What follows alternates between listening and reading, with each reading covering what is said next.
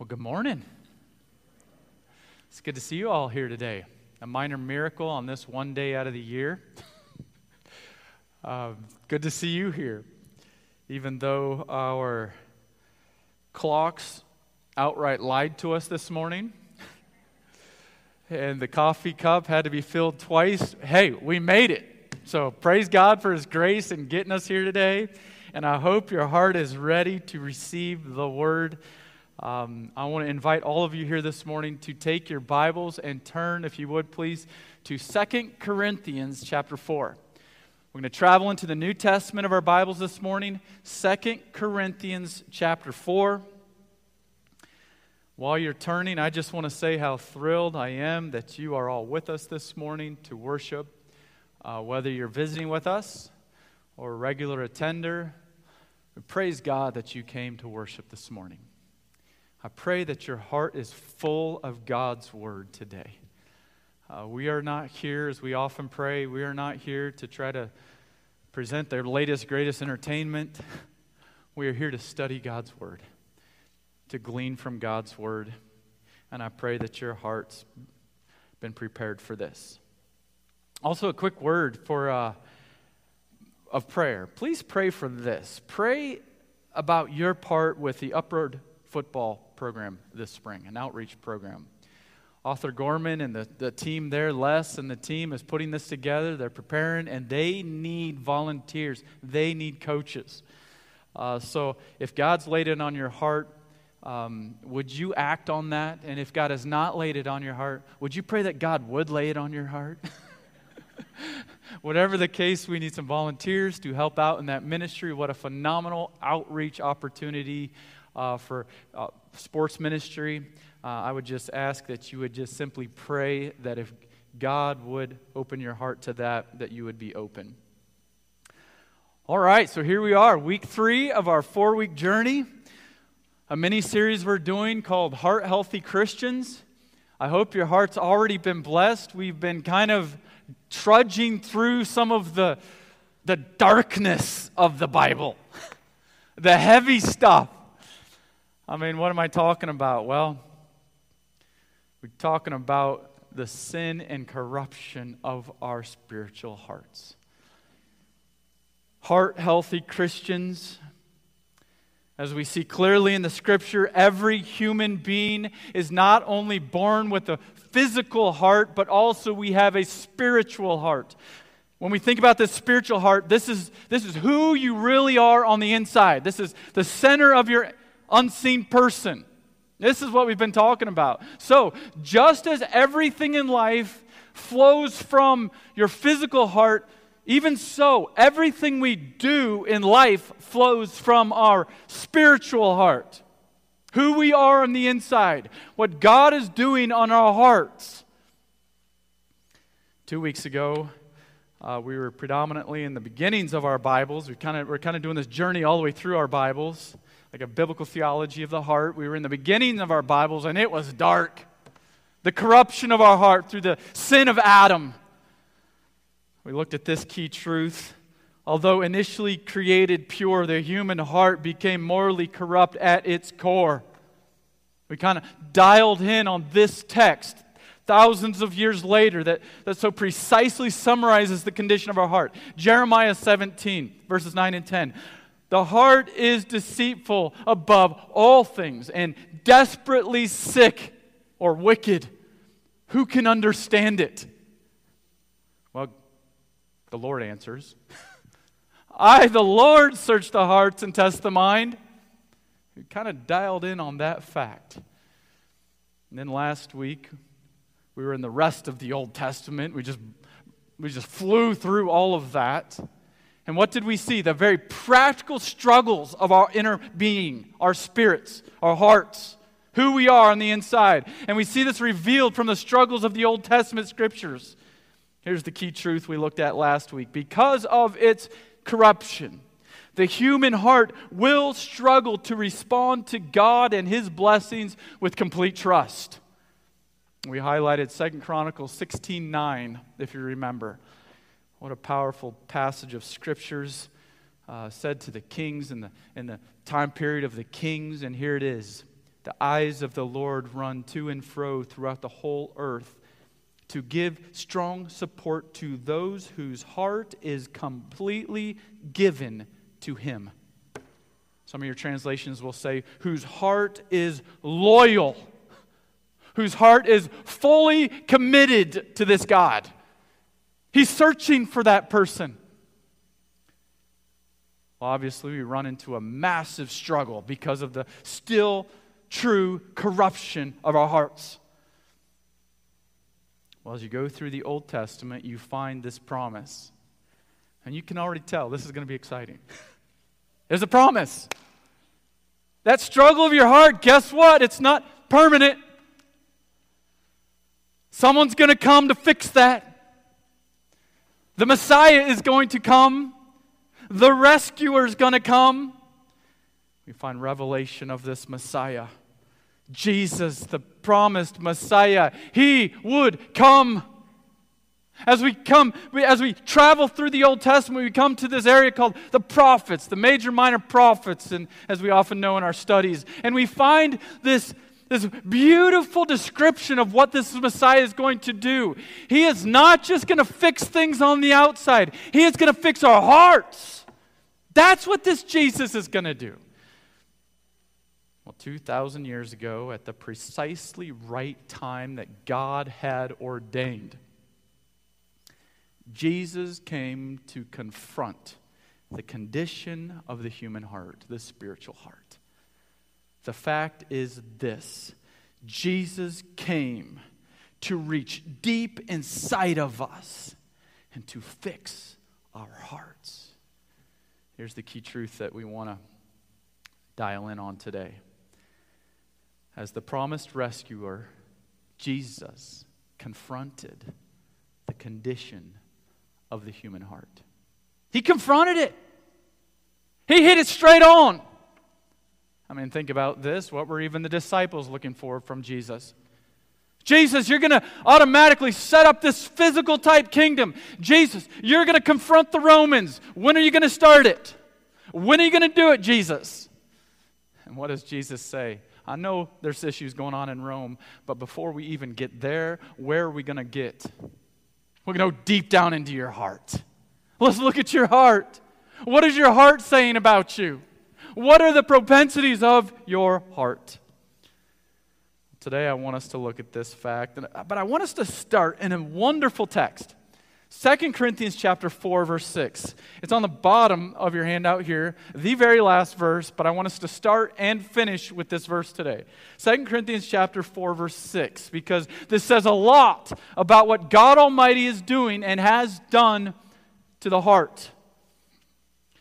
Verse 6, for God who said, let light shine out of darkness, has shone in our hearts to give the light of the knowledge of the glory of God in the face of Jesus Christ. So just like God Almighty, through Christ, we find very clearly in Scriptures that through the means of Christ, God Almighty created the world. We can go directly to one passage after another, particularly Colossians. Go to Colossians, that through Christ, in Colossians 1, through Christ, God created the world. God Almighty, through Christ, commanded the light to shine out of darkness in Genesis 1:3. But this is the beauty of the stories of your Bible, right here, right now. That one in your lap, that in the beginning of all time, in the beginning of this world, God commanded light to shine out of darkness for His creation. Guess what Jesus is doing? Right now even. Jesus is shining the light of the glorious gospel in our hearts. God Almighty, through Christ, has shown His light into the hearts of His new creations through His glorious gospel. Jesus Christ, God in the flesh, came to confront the heart. When we're talking about confront the heart, we're talking about exposing the heart. But it's more than just exposing it, as we'll see today. We're going to look at 2 points today about what Jesus did to our hearts. Not only did He expose our hearts, we better go out here with a big smile on our face about to jump to the skies. But he came to fix our hearts. That's what we're going to look at today. How did he do all of this? How did Jesus rescue us from our own heart conditions? Well, let's start with the first one there. Jesus confronted the heart through his ministry. All right? You want to dial in on one or two occasions where Jesus talks of the heart? You cannot. Why? Because it was his entire ministry that he dealt with the heart. We're going to try to pinpoint 6 or 7 of these today, but I want us to start off with recognizing the fact that Jesus deals with this his entire ministry. To his disciples, to anyone he ministers to, he's talking of the heart. Let's do this today, though. Let's start in Matthew chapter 5. What is Matthew chapter 5 through 7? You remember this? This is the Sermon on the Mount. All right, this is amazing. A sermon consumed with the heart. A lot of times we think of Jesus setting up these kingdom ethics. How does he start when setting up his kingdom ethics? He goes right to the heart. As we touched on a couple weeks ago, the book of Matthew, so the first book in your New Testaments, the book of Matthew is written primarily to Jewish worshipers. As such, Matthew is continually connecting the ministry of Jesus back to the Old Testament. Undeniable as you work through Matthew that Matthew is connecting through the Spirit. He's connecting the ministry of Jesus back to the promises and descriptions of the Old Testament. I mean, there are so many similarities between Matthew's writings, even and Moses' writings, the one who the Spirit used to write the Pentateuch, the first 5 books of the Old Testament, the Torah. Matthew is promoting the fact that Jesus, and I love this, and I'm just mentioning this, Jesus is the greater Moses. Jesus is, and the terms are actually used here in Matthew. Jesus is the fulfillment of the law of Moses. Just think about this. For example, I don't think it was a mistake that Matthew, a meticulous, detailed writer, records 5 discourses of Jesus, 5 discourses that can clearly be compared to the first 5 books of Moses, the Pentateuch.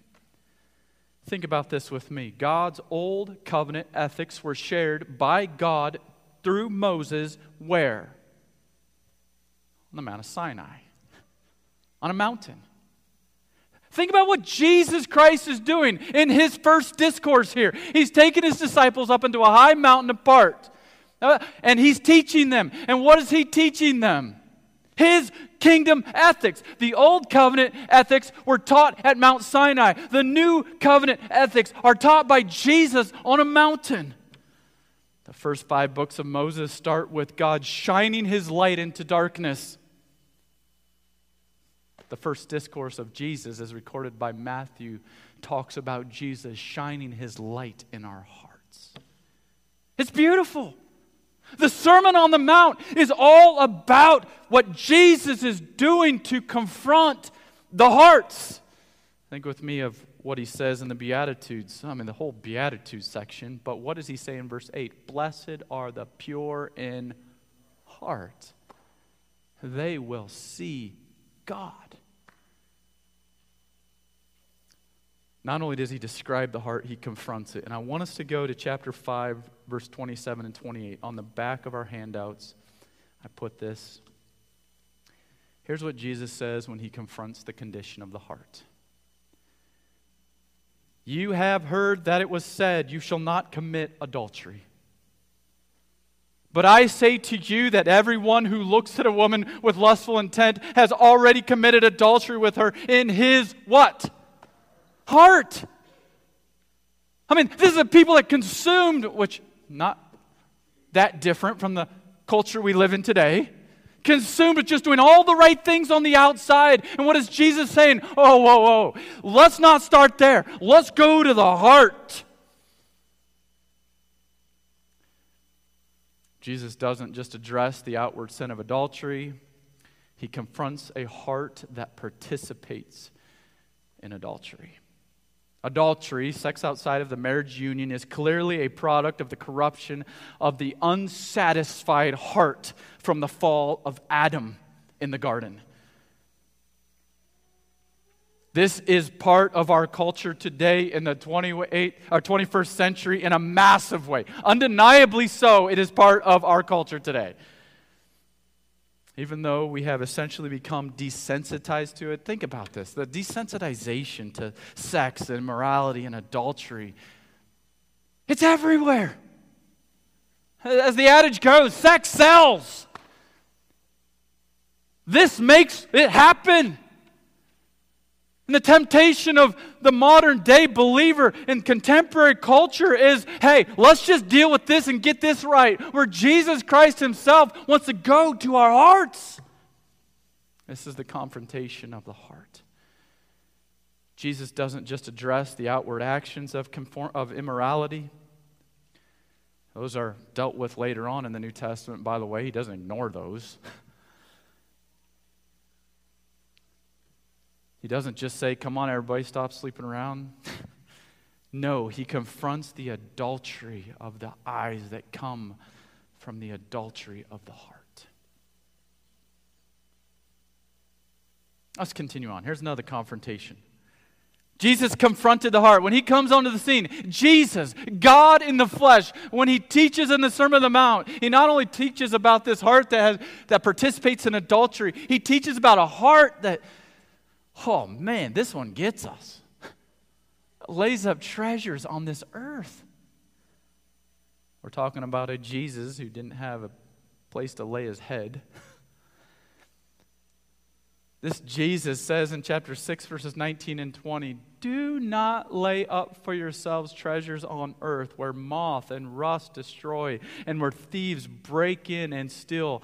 But lay up for yourselves treasures in heaven where neither moth nor rust destroys and where thieves do not break in and steal. And you would kind of think, okay, great. That's a great suggestion, Jesus. But he goes beyond that. What's the description in verse 21? For where your treasure is, there will your heart be also. What is this?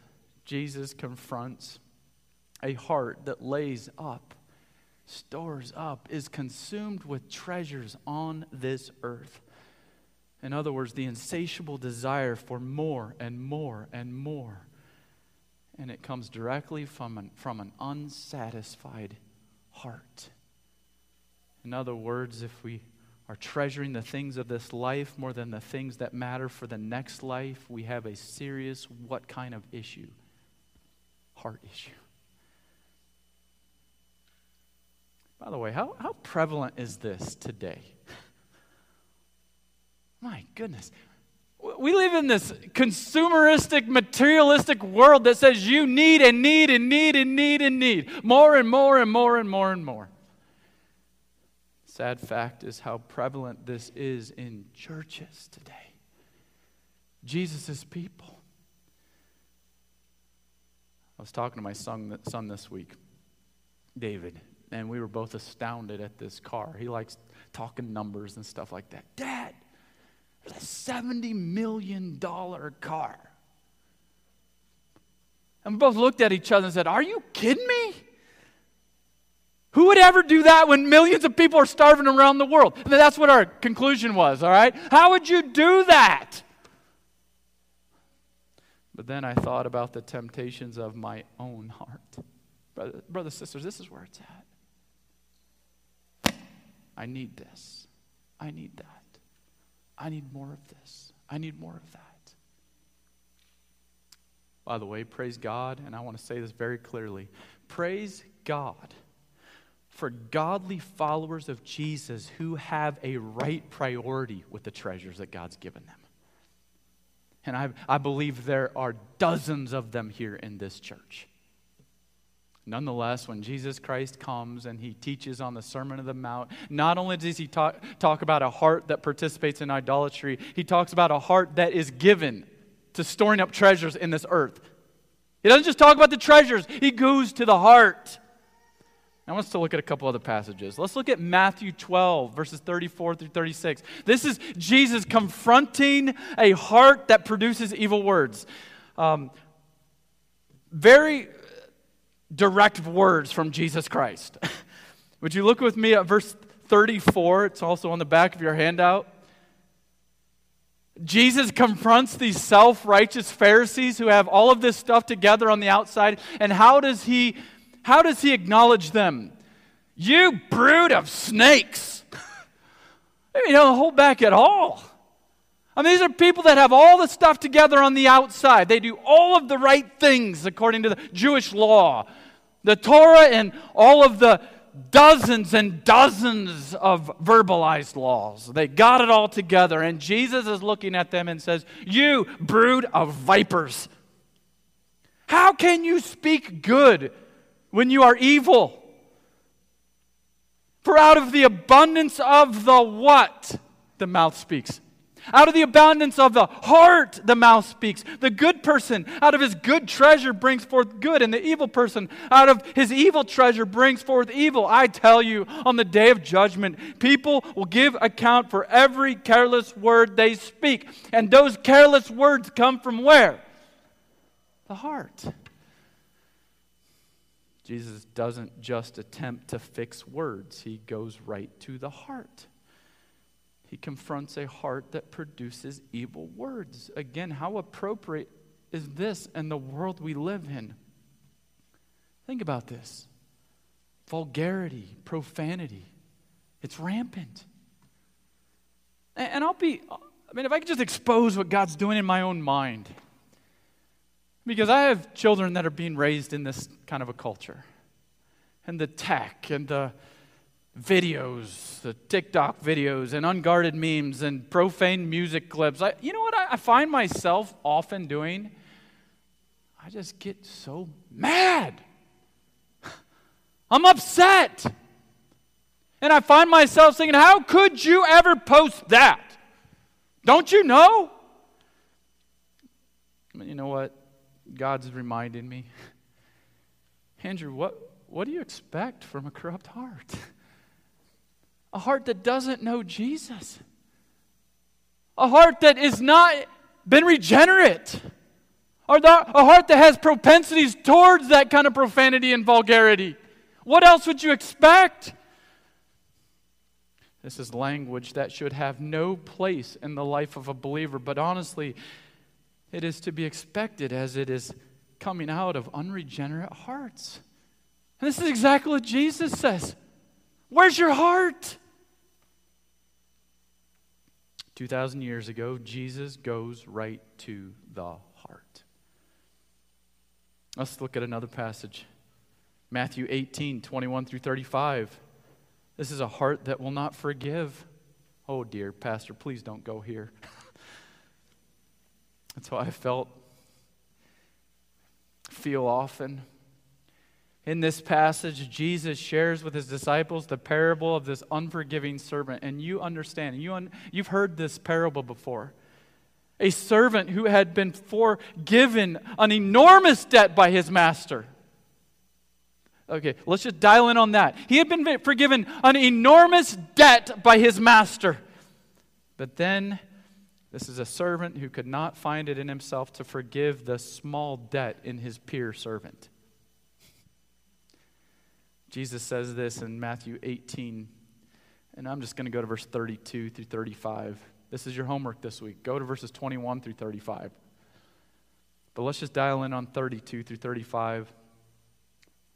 Then his master summoned him and said to him, "You wicked servant, I forgave you all that debt because you pleaded with me." Verse 33. "And should not you have had mercy on your fellow servant as I had mercy on you?" And in anger his master delivered him to the jailers until he should pay all his debt, this enormous debt. So also my heavenly Father will do to every one of you if you do not forgive your brother. What's the last three words? From your heart.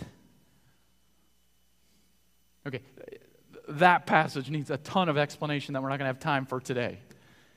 But I want to dial in on this thought that Jesus, when he confronts the forgiveness, the unforgiveness of these people that have been redeemed of or forgiven of this massive debt, he goes right to the heart and he says, guess why you're not forgiving? It's because you have a heart that won't forgive.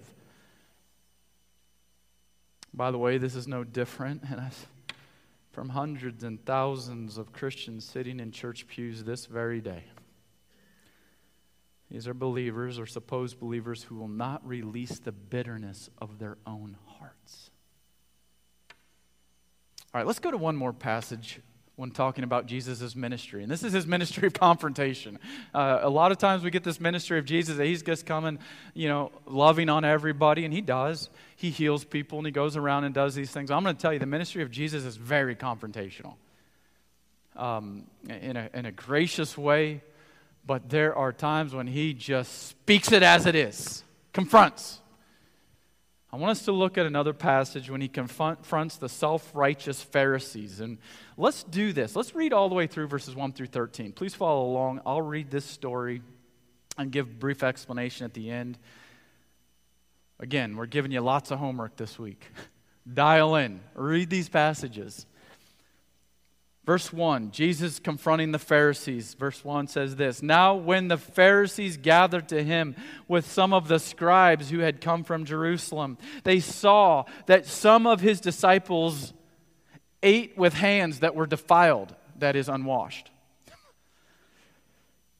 Verse 3, "For the Pharisees and all the Jews did not eat unless they washed their hands properly, holding to the tradition of the elders. And when they had come from the marketplace, they did not eat unless they wash. And there are many other traditions that they observe, such as washing of cups and pots and copper vessels and dining couches."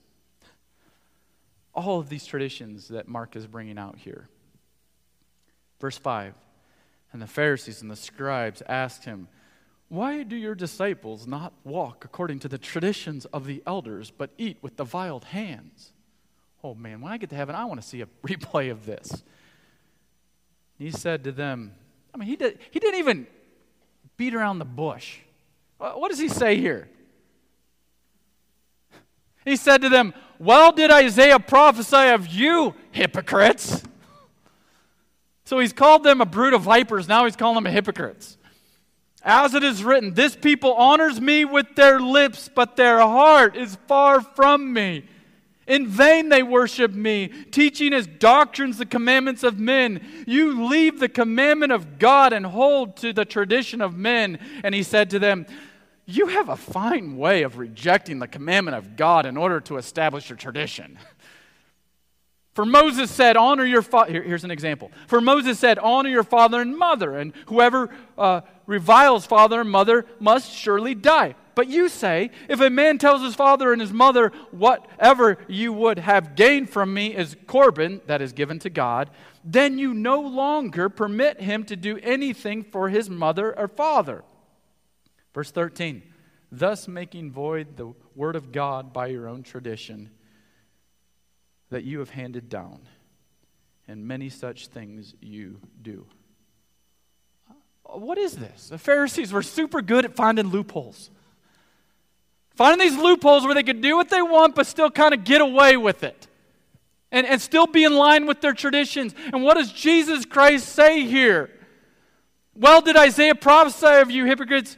This people honors me with their lips, but their heart is far from me." I've just been consumed and confounded by this week. I really think this is what Mark is saying. The Holy Spirit through Mark is saying, Jesus says. He's confronting a heart that is deceived by outward displays of worship. It's verses 1 through 7. But also a heart that ignores God's clear revelation for my own comfort.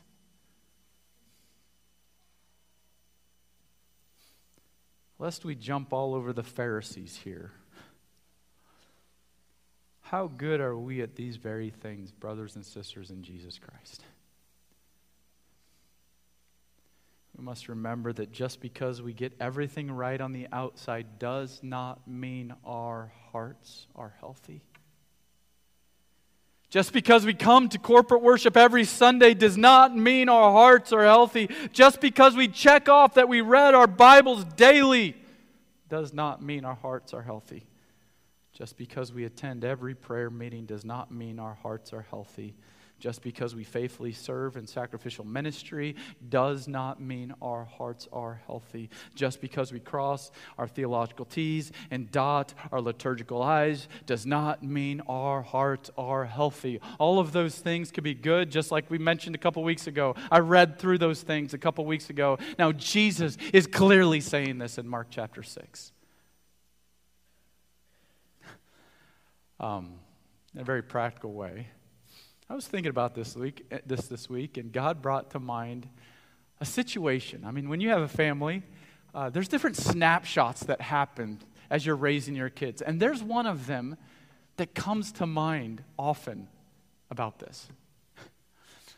When we put our kids to bed, we try to gather together, kind of have a huddle before we go to bed, talk about the things of the day, share a gospel truth, or read a passage of Scripture and pray together, and then go to bed. Well, a lot of times then, my wife and I will follow the kids to bed and say goodnight, especially the younger ones. The older ones will stay up for hours and hours and hours and hours later and keep their parents up.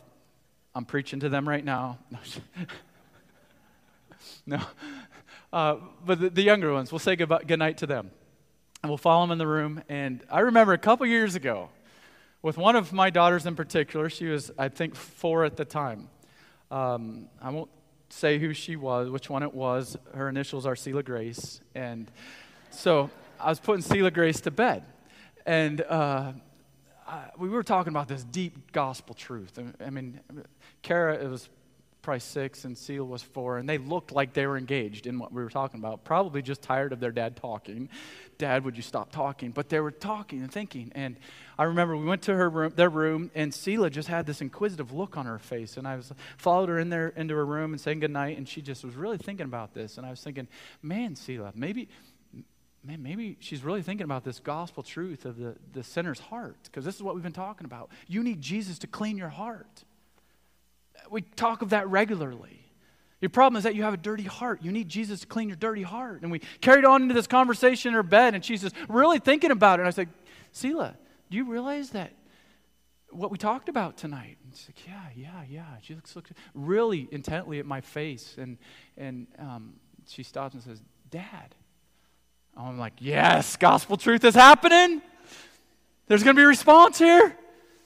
Dad, I got a hangnail. That was what was concerning her, and of all this conversation we had, and I'm thinking, oh, this is great. Gospel truth is happening. We're getting somewhere, and it's like, Dad. I'm thinking she's going to say, yeah, Dad, I need Jesus to clean my heart. Dad, I got a hangnail. But I walked out of that room, and I thought, that's so me. Every day, God Almighty's like, hey, I want to see your heart. I see your heart. I want you to think about your heart. And what am I consumed with? This little issue of my life, and this little issue of my life, and getting this just right, and this just right. And God Almighty said, yeah, but what about your heart? I think that's what Jesus Christ is saying to these Pharisees in Matthew chapter 7. Oh, you're being deceived. Your heart is being deceived by outward displays of worship. Your heart is ignoring my clear revelation. Let us look to your heart. So when we think about the ministry of Jesus here on this earth, very clearly, he's going to the heart. He doesn't hold back. Well, praise God, the sermon's not going to end right there, because it would be 3 weeks of doom and gloom. Because now we have beautiful transition into how Jesus deals with the heart. Friends, brothers and sisters in Christ, I want to look at these 2 passages that say it all. I mean, we're going to touch on them because, quite honestly, we're going to exposit these in the next couple weeks. We're going to look more deeply at these in the next couple weeks and months.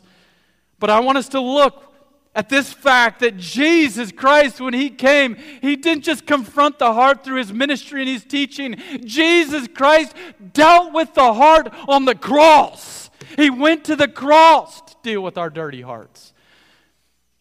Romans 5, I want us to meditate on this for a couple minutes in this wonderful passage. Romans 5 talks of justification. This is God's declaration of righteousness to those who have placed their faith in Him. A wonderful concept that we're going to talk about when we get to Romans. But there's something said in here about the involvement of the heart in all of this. We're talking about a heart that needs God's love to save them. Would you look with me at verse 5? I mean, there's so much more to this about justification and peace with God. But in verse 5, as we kind of intersect right in the middle of this passage, which I hate to do, but for sake of time today, I want us to do this. Hope does not put to shame because God's love has been poured into our hearts. Yes. I mean, this is talking about tribulations that we're going through. This tribulation that we work through, these tough times and the discouragement that comes. And what do? We trust that God's love has been poured into our hearts. So, verse 5, and hope does not put us to shame because God's love has been poured into our hearts through the Holy Spirit who has been given to us. Verse 6, for while we were still weak, at the right time, Christ died for the ungodly. For one will scarcely die for a righteous person, though perhaps for a good person one would dare even to die. But God showed His love for us. And that while we were still sinners, Christ died for us. In other words, we did nothing to deserve this. We're wretched sinners, and these wretched sinners God looks at in His mercy and grace and kindness, and He looks deep into our hearts. Verse 9, since therefore we have now been justified by His blood, much more shall we be saved by Him from the wrath of God. For if while we were enemies, we were reconciled to God by the death of His Son, much more now that we are reconciled, shall we be saved by His life. What is this, brothers and sisters? Verse 5, hope does not put us to shame because God's love has been poured into our hearts. Jesus did not just come to confront the corruption of the heart through His teachings. No. Jesus came to confront the corruption of the human heart through His cross. Jesus died to pay for the sins of our hearts, and Jesus rose again to conquer the sins of our hearts. Simply this, Jesus came to save you and me from our own hearts, the conditions of our hearts. Through true faith in Christ, God's love, and I love the imagery here, God's love has been poured into our hearts. Those hearts that were corrupt from the origins, from the sin of Adam. That heart that struggled all the way through the Old Testament, God in His grace and His mercy and His kindness sent Jesus, God in the flesh, to go to that sinner's cross, to pay for that sin of the heart, and to pour His love into our hearts through His Holy Spirit. I want us to look at another passage. A heart that needs God's love to save. This is what Jesus confronted through the cross. And a heart that needs God's light to shine. This is great.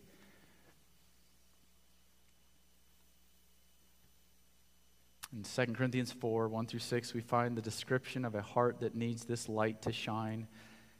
I'm just going to read verse 3-6. Even if our gospel is veiled, it is veiled to those who are perishing. In their case, the God of this world, who is whom? Satan, has blinded their minds, the minds of the unbelievers, to keep them from seeing the light of the glorious gospel of Christ, who is the image of God. For what we proclaim is not ourselves, Paul says, but Jesus Christ as Lord, with ourselves as your servants for Jesus' sakes. And then here it is. For God who said, let light shine out of darkness, has shone in our hearts to give the light of the knowledge of the glory of God in the face of Jesus Christ. Wow. Brothers and sisters in Christ, friends, through the ministry of the cross and the resurrection of Christ, God has shown His light into the deep, dark corruption of the human heart. God has shown His light into the deep, dark struggles of the human heart, the struggles that you're going through right now. Let me just take a minute and let this sink in. On the cross, Jesus paid it all.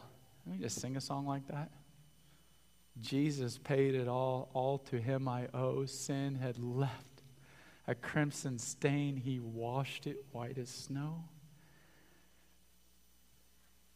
Jesus paid for my sin, the sin of my heart, so that I don't have to pay for the sin of my heart. Think about that. In His love and mercy and grace and kindness, He not only came to expose the true nature of the heart through His ministry and His teaching, He came to fix our hearts, to pour His love into our hearts. So what? Well, I think we need to ask this question as we close out today. What would Jesus say about your heart? You thought about that? What would Jesus say about your heart right now?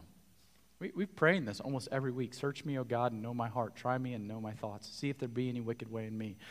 2 Chronicles 16:9, the Lord is searching to and fro, looking for someone whose heart is loyal to Him. What would Jesus say about your heart?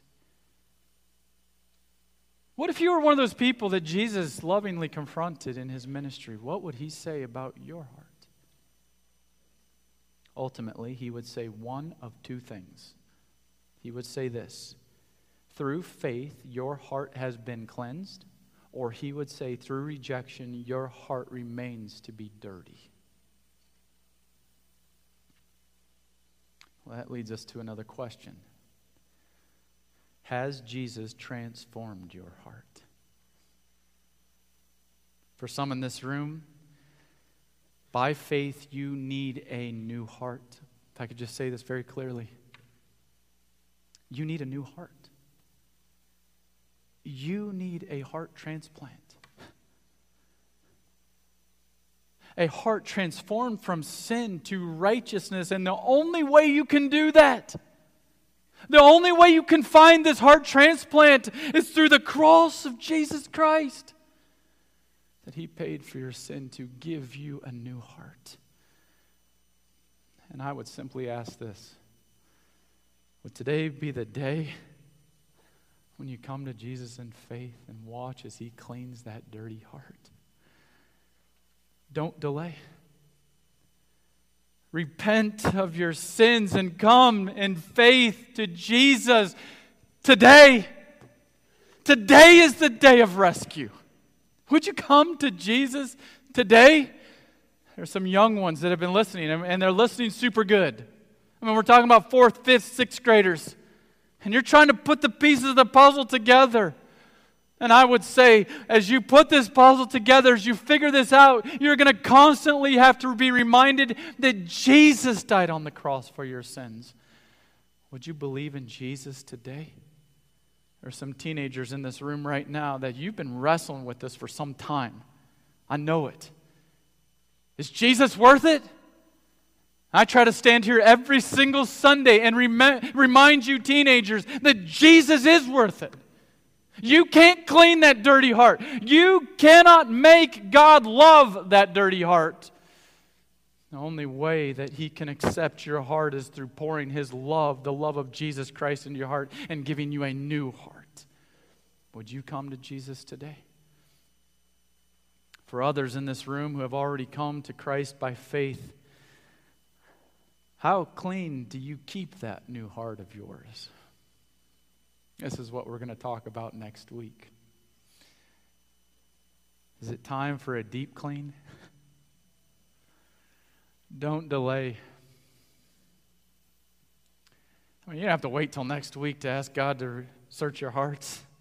I will tell you next week we're going to see the beauty of what God is doing through the Spirit in our hearts to grow us in Him.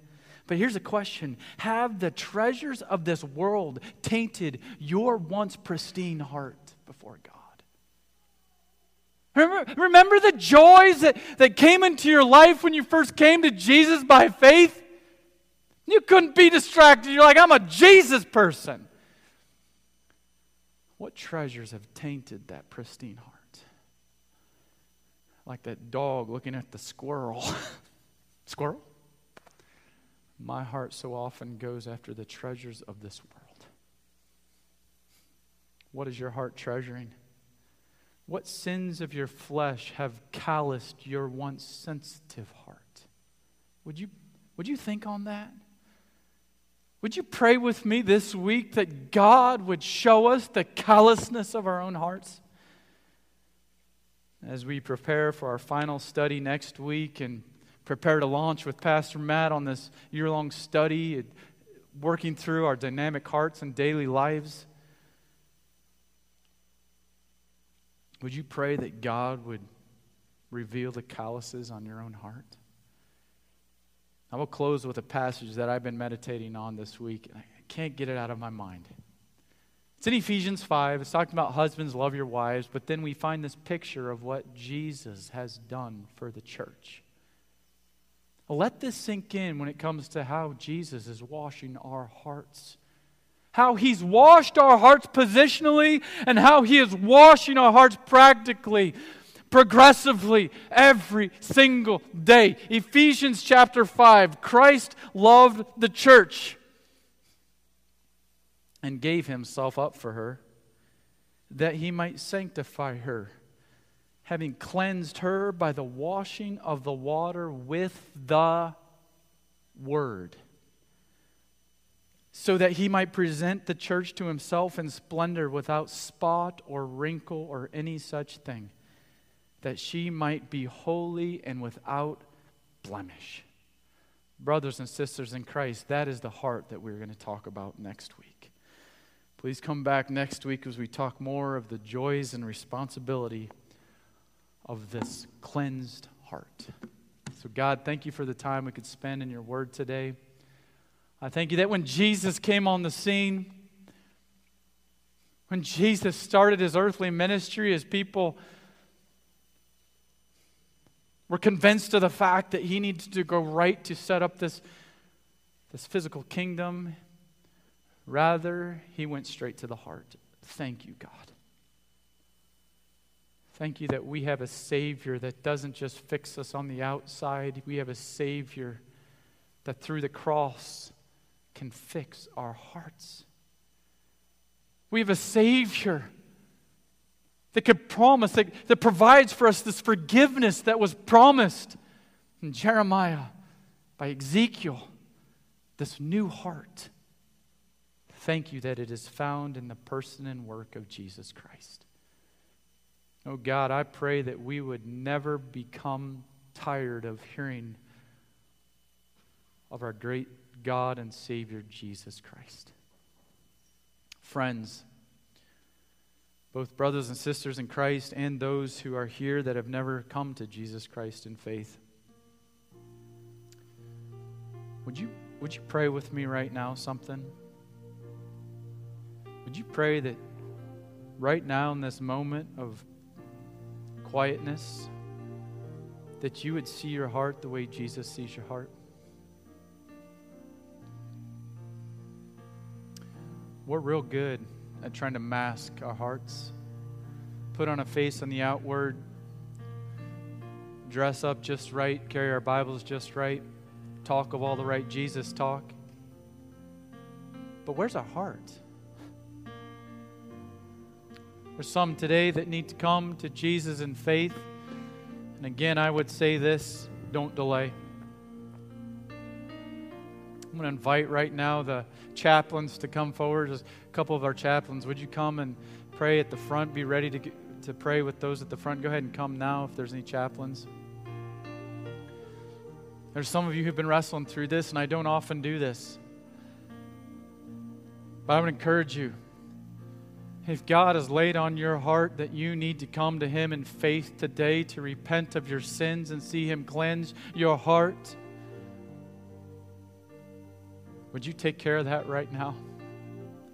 Would you call on Him to save you? Would you come talk to one of our chaplains here who would love to lead you to see Jesus more clearly?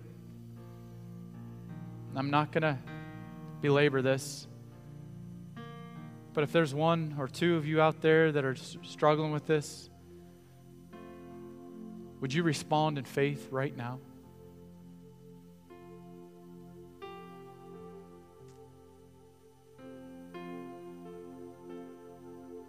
Others here, and I would presume most of us here, have come to Jesus Christ in faith. Would you also pray this week, pray right now, and as it carries into this week, that you would see your hearts the way Jesus sees your hearts?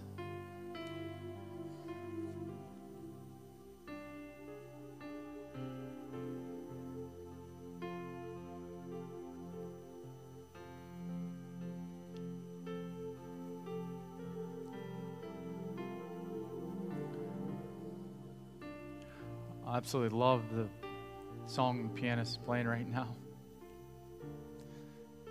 Search me, O God, and try my heart. See if there be any wicked way in me.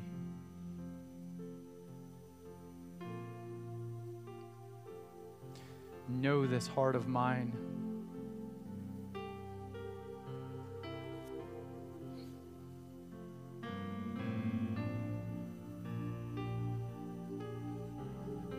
Try me, my Savior.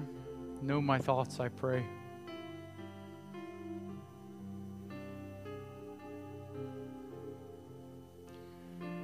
Friends, brothers and sisters in Christ,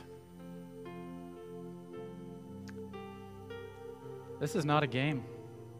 I think we're all aware of this. Eternity is not a game. Our walk with God is not a game. And our prayer is that we are serious about this walk with God.